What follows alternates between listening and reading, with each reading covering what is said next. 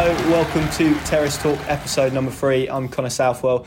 In a different setup again in the fine city. You might be able to see some very jazzy drums behind me there. A nice pink colour. We couldn't quite get yellow and green. I think pink was the best we can manage. So hopefully you can put up with that. You may be able to see two guests alongside me, Billy and Alfie from the Revere. I've got that right, haven't I? Yeah. Yes. Ooh, yeah. I've been practising that in the mirror all morning. Sometimes we get it wrong as well. Yeah, so. I do definitely. Don't worry. Lovely. So let's start, guys, as we always do. We're going to start with some quick fire questions just to learn more about you guys as fans, first and foremost, and then we'll speak a little bit about music, and then we'll probably go into football. So that's roughly the structure, but we'll see where we go, and hopefully we don't go VAR too early. So Billy, let's start with you first and foremost. Let's start with, where do you sit in the stadium? I sit in the snake pit and I sit next to this man over here. Well, that was going to be my next question. Who do you go to football with? Yeah. So Alf started coming with me, started this season officially, but he was kind of nicking the season ticket next to me quite on a regular basis last year. So this is the first official season. But sat in the snake pit. I think myself, I used to sit with my dad, and that was around the Lambert era when I sat in the snake pit. But I wouldn't sit anywhere else. Lovely. Do you remember your first game? What was that? I don't remember my first game officially. I know I went to 2 games in the 04-05 season where we beat United 2-0 and the Middlesbrough 4-4. So 2 quite decent games. Yeah, it wasn't a bad choice that my dad made then. But would have been one of those 2. I couldn't remember exactly. Who's your favourite? We like to go favourite player, but perhaps someone who's a bit not obvious. So not like your Wes Hoolans or your Grant Holt. Someone who's a bit niche, I suppose. Who's your favourite player in that regard? Johnny Howson. Well, it would have been Johnny Howson. Yeah. I don't know if that was what you were asking, but yeah, Johnny Howson. I don't know why. He just. I just love Johnny Howson. I think it was because I was like playing football at the time when I was younger as well, and we I thought I was Johnny Howson. I was nowhere near, but we all thought we were Johnny Howson. And then finally, before you go to football, are there any sort of strange pre-match rituals that you have? Any traditions that you have to abide by before a game? We know some footballers are very superstitious people. I found out the fans are as well. So is there anything you do before a game? We kind of thought that we were onto something, and obviously it kind of crashed terribly on Sunday. We thought there was something to do with like the way we, like the route we take, and if we wear our football shirts. A load of nonsense, really. Alfie has to read the you have to read the team news tweet out at 2 p.m. I'm not allowed to do that. I get shouted at if I do. But apart from that, no, not really. I think we thought we were on something, but no, it's unfortunately not. Lovely. Right, let's go on to you then, Alfie. A new season ticket holder. First and foremost, how are you finding it? So, I've had a season ticket in the snake pit just this year. However, I've been going since the first Lambert season, in League One.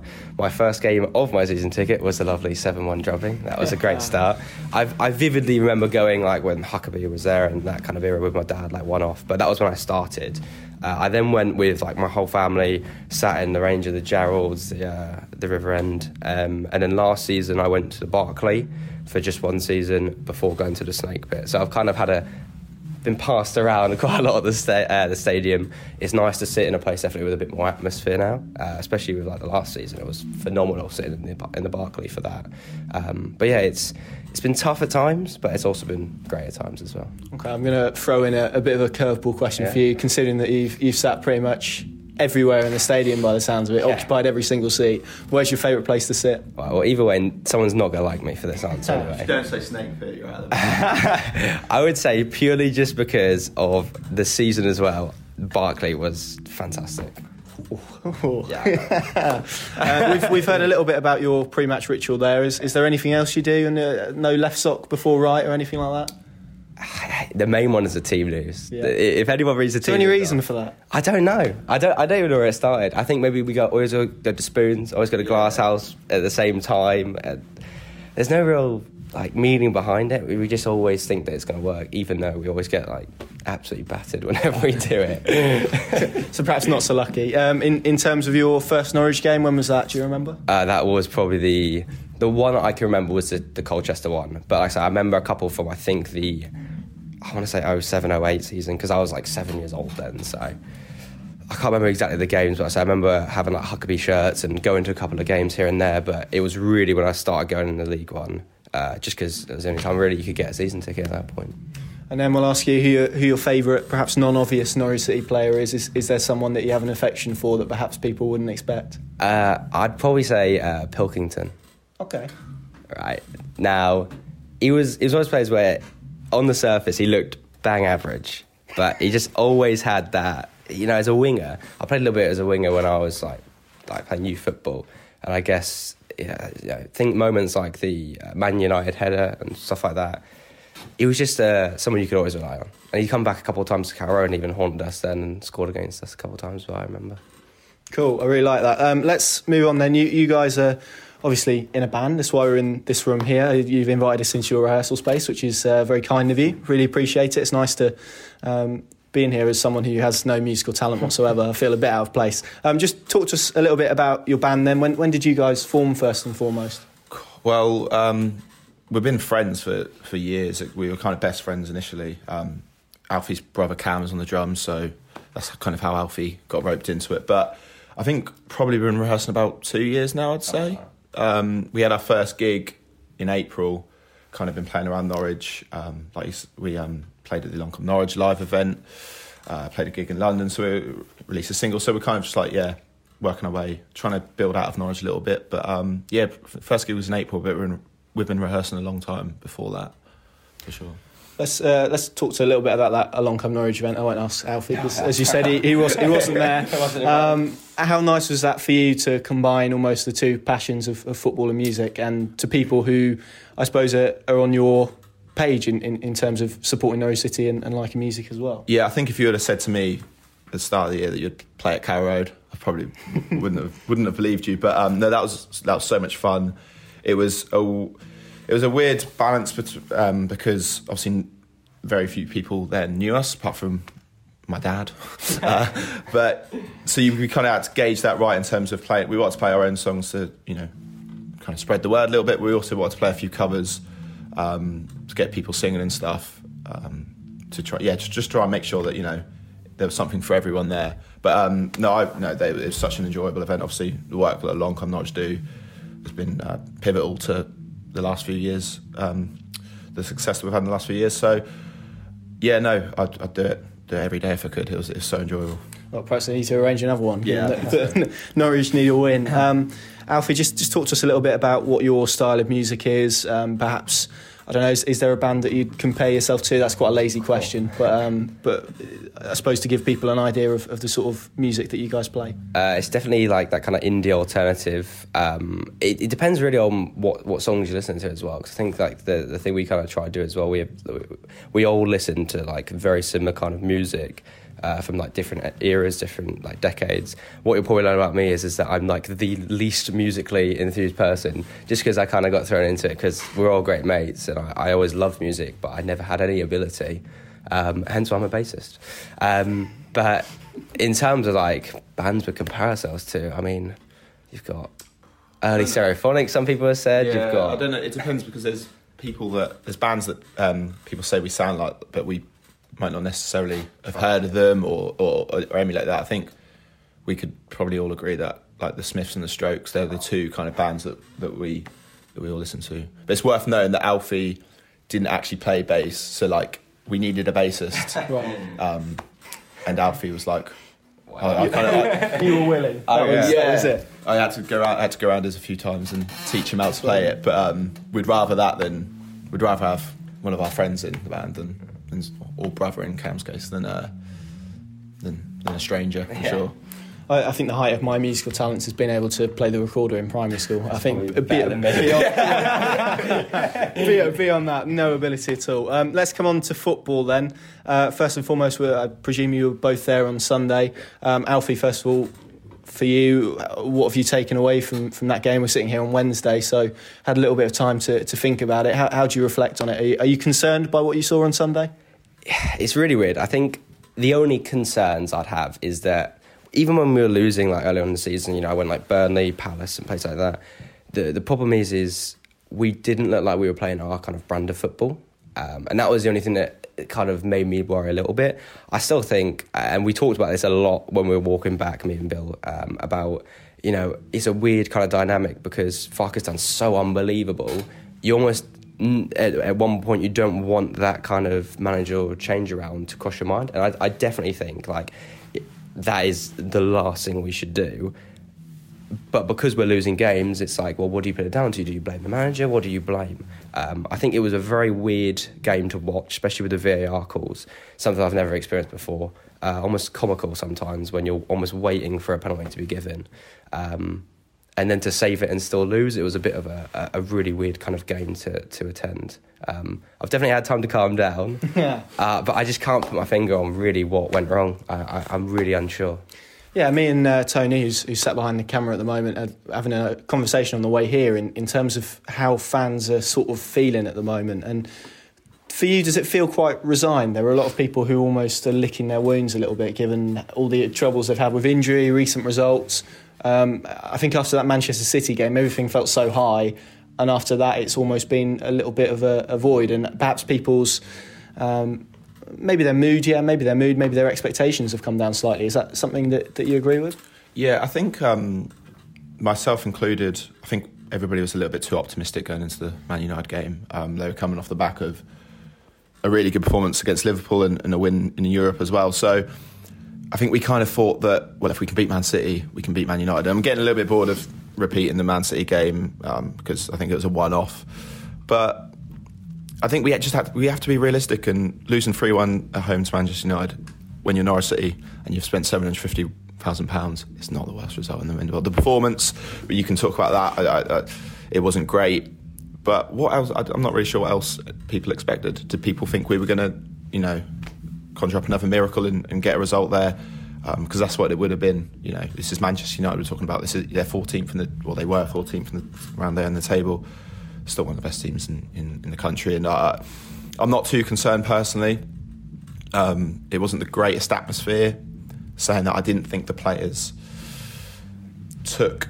So, for example, you've got the 2 penalty saves. I felt like that was probably the time when the crowd peaked in terms of atmosphere. Didn't really feel like the players used that to their advantage, which was a shame, because I think if we were going to get into that game, it was going to be after those 2 moments.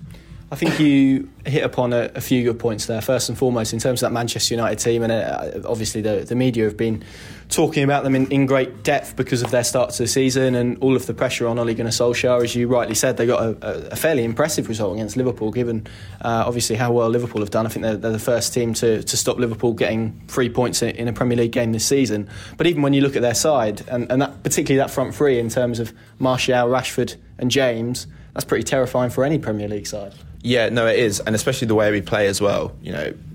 It's no secret now we like to get the wing backs forward, and that does leave the centre backs exposed. And we play such a high defensive line that you're kind of relying on Leitner and McLean and maybe not Tetty, but to keep the ball, because if we give it away and you've got Rashford running in behind you, suddenly you take one pass, and you saw the control for the second goal.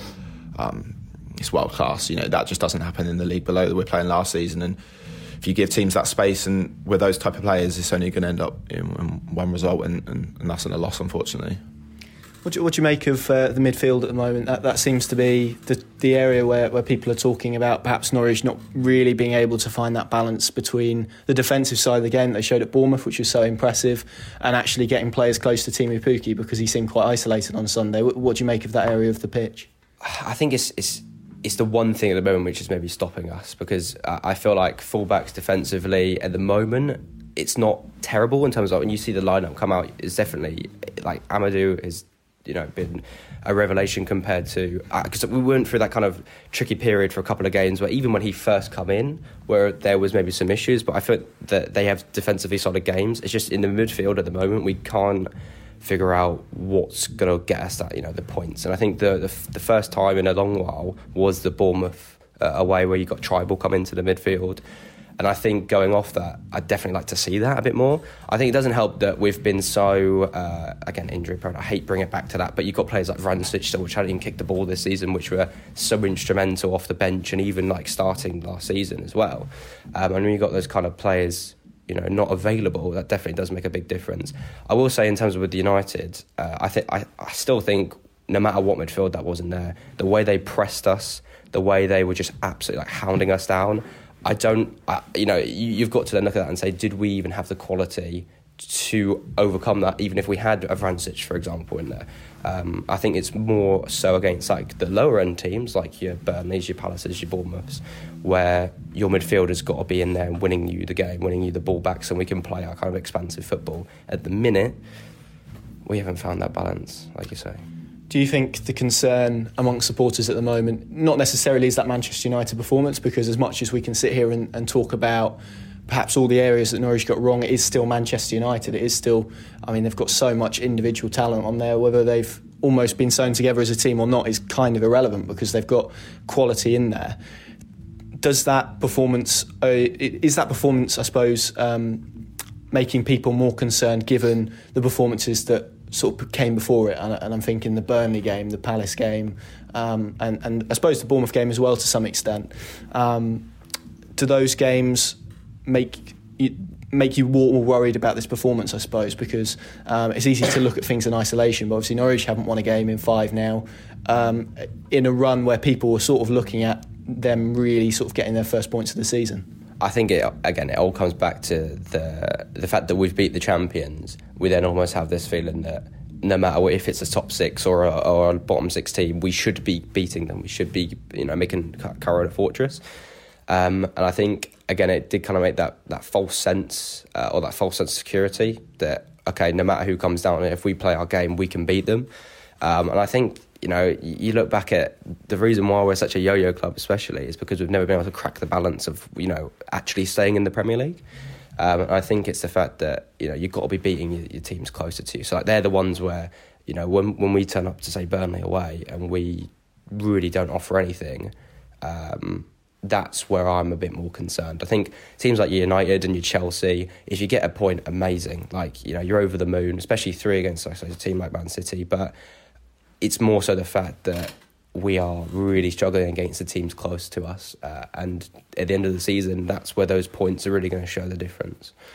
And as much as we sit here and talk about concern, I don't know about you guys, but for me, there were 2 real highlights, I suppose, from Sunday's performance, them being Tim Krul and Onel Hernandez. So let's start with Tim Krul, first of all. I mean, where else to start but those 2 penalty saves? Yeah, I think we've got Louis van Gaal to thank for that, haven't we? Because, it was quite remarkable. And that's where Tim Krul thrives, especially at the Barclay. He's a very... he's that type of player that likes to be riled up a little bit, doesn't he? And, he's trying to get the Barclay on his side. And that's where he's in his element. And I think you've got to say there's probably not another keeper you'd prefer to have in that position. Considering it was only a few months ago we were talking about, is that an area where Farman's going to come in? And I was always kind of adamant that Krul was the man. I think it was just about getting him. We saw towards especially this the latter end of last season just what a top goalkeeper he is, and we're seeing that again this year. Free transfer, it's almost as good as Stephen Pugh. I think Stuart Webber said that Tim Krul was actually his best ever signing, and I don't think you can argue with that just because of the consistency that he's showing at the moment. And when he doesn't play, we look a different side, really. It's interesting because as much as we talk about his goalkeeping ability, we seem to talk about his presence and his communication skills, particularly with what is a young back 4. And as you quite rightly said there, in terms of influence, he's got a major impact on this Norwich City side. And as you said, the fact that Norwich City supporters were talking about perhaps who was going to be that number 1 going into this season seems a little bit crazy now, judging by his performances so far. Yeah, and especially because I think if you look at Farman, maybe it was a slightly similar situation to Krul prior to him joining Norwich, where he wasn't playing football, he was kind of out of favour and stuff. And if Farman was ever going to come in and cement a place, he was going to need kind of 5 or 10 games to really find his fitness. And I never really felt like Farman was going to be able to do that on a season alone. I felt like he might need a little bit more time, and we all know Farke doesn't tend to favour lone players. He likes players that he knows he can develop and work on. But yeah, Krul, probably, certainly man of the match on Sunday, and I don't think that's the last time we'll be saying that this season. Yeah, probably prevented that scoreline being a lot worse than it was. We're just praying that his injury isn't as bad as perhaps some are fearing at the moment, and talk of an ACL injury is just caution, and that he does come through okay. Let's talk about the second man then, Onel Hernandez, someone who himself has struggled with injuries amongst pretty much everyone else in this Norwich City side, to be honest. Let's talk about his influence first and foremost, because in recent weeks there's an argument to say Norwich have lacked someone who's been direct and had a bit of pace, and he certainly brought that in abundance when he came on. I think when you think about teams, like especially last season, our front four, when you've got players like Hernandez, he just gives a different dynamic, different element. You know, he's someone who's so fast, so tricky, so skillful, and his main aim is to get the ball, run forward, and play balls into Pukki, Buendia, Cantwell, or Steepleman, whoever is playing in that number 10 role.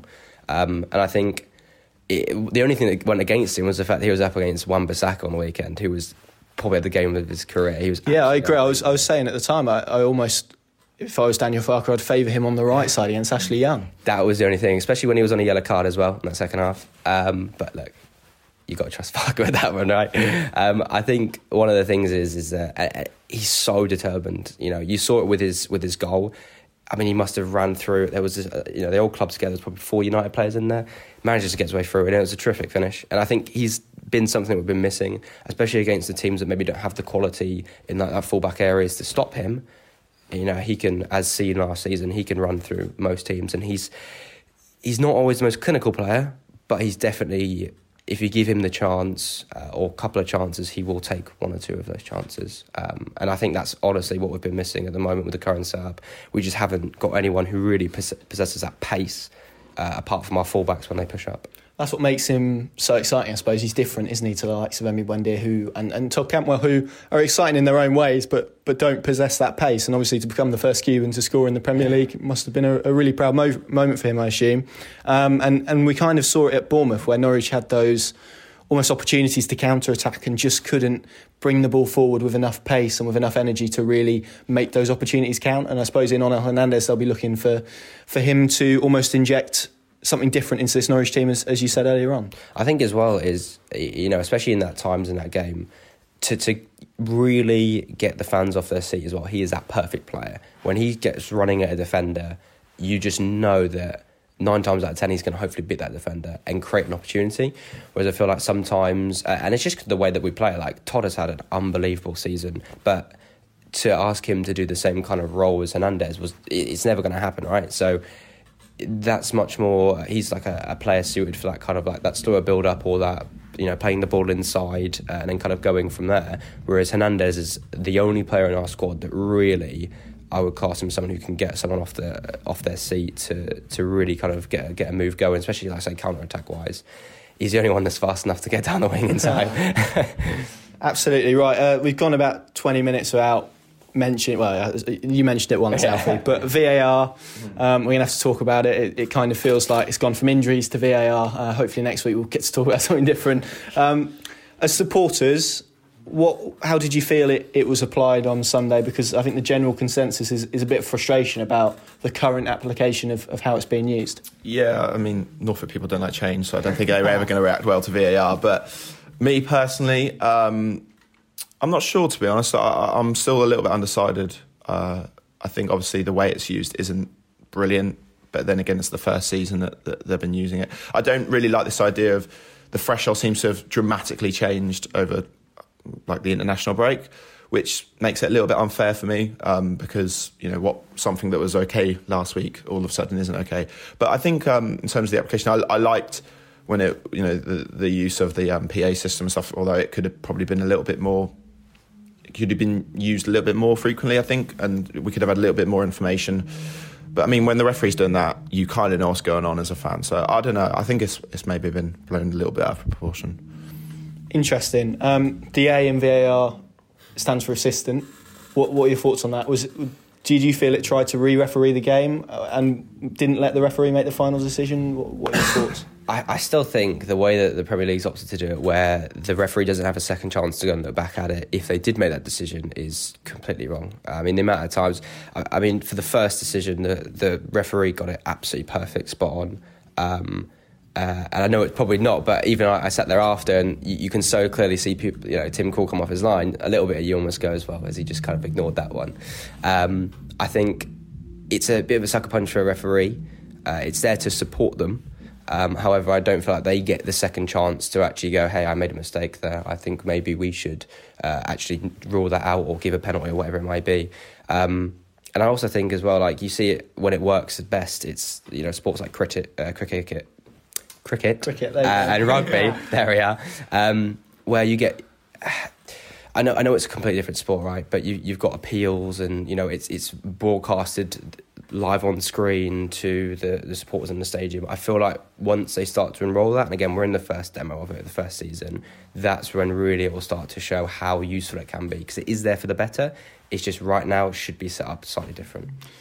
Cool. Finally on VAR, and then we'll look ahead to Brighton. I don't want to dwell too much on VAR, because I think everything that's been said about it across the past week is probably enough for people to go and find and discover at their own leisure. But intrigued to know from both of your perspectives, really, as supporters, what you'd like to see introduced, changed, adapted. It might be nothing, but in terms to improve VAR for the supporters' experience, because a lot of the frustrations at the moment seems to be that people are of the opinion that it's geared more towards people who are watching on their televisions at home as opposed to those in the stadium. Yeah, and I think a really good example of when it was used correctly was maybe just a few days before on the Friday night game with Leicester and Southampton. I was watching that, and they actually showed that on the big screen, the Ryan Bertrand tackle, and we didn't seem to get any of that. I'd quite like that to be introduced a little bit more communication over the PA, and I think I'm right in saying that there's actually nothing in the rules to say that referees can't go over to the screen, to the monitor, on the side of the pitch. So I'd like to see them do that a little bit more, just so kind of the referees aren't just stood there twiddling their thumbs. It'd be like,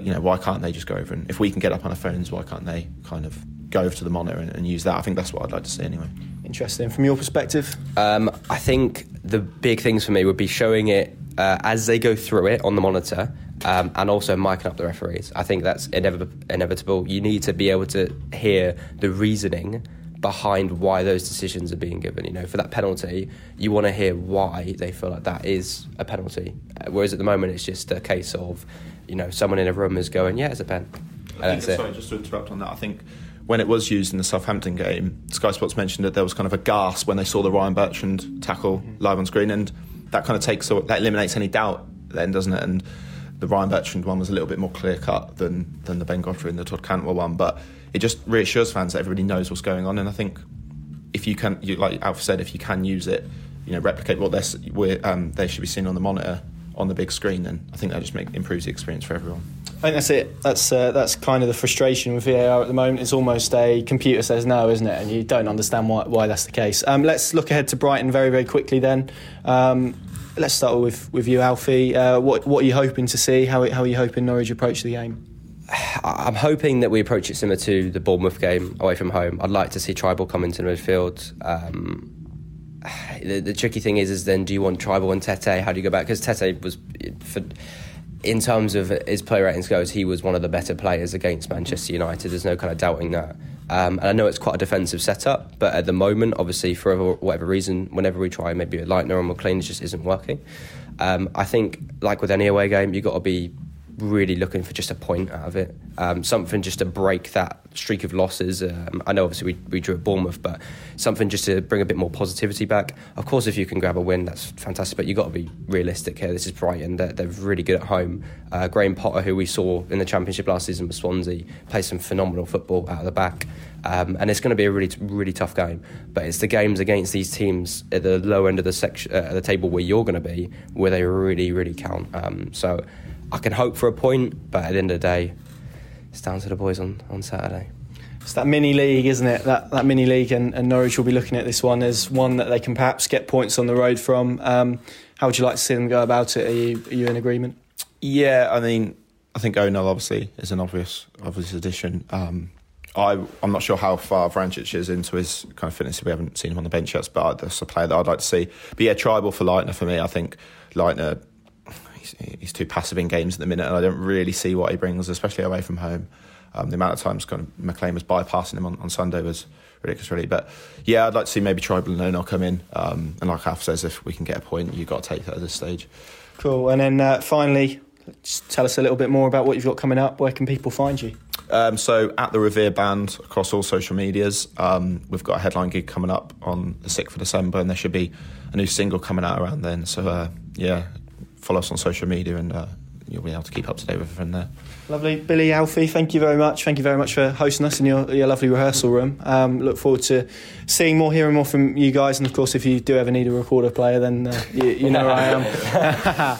So there we go. That's this week's Terrace Talk, episode 3. Thank you very much for watching, listening, downloading. If you are watching on YouTube, make sure you leave a like, subscribe, and let us know your Brighton 11, because that's a really interesting topic at the moment. How do Norwich find that balance in midfield? But from us here, that's about it. Thank you very much for watching, and we'll see you next week.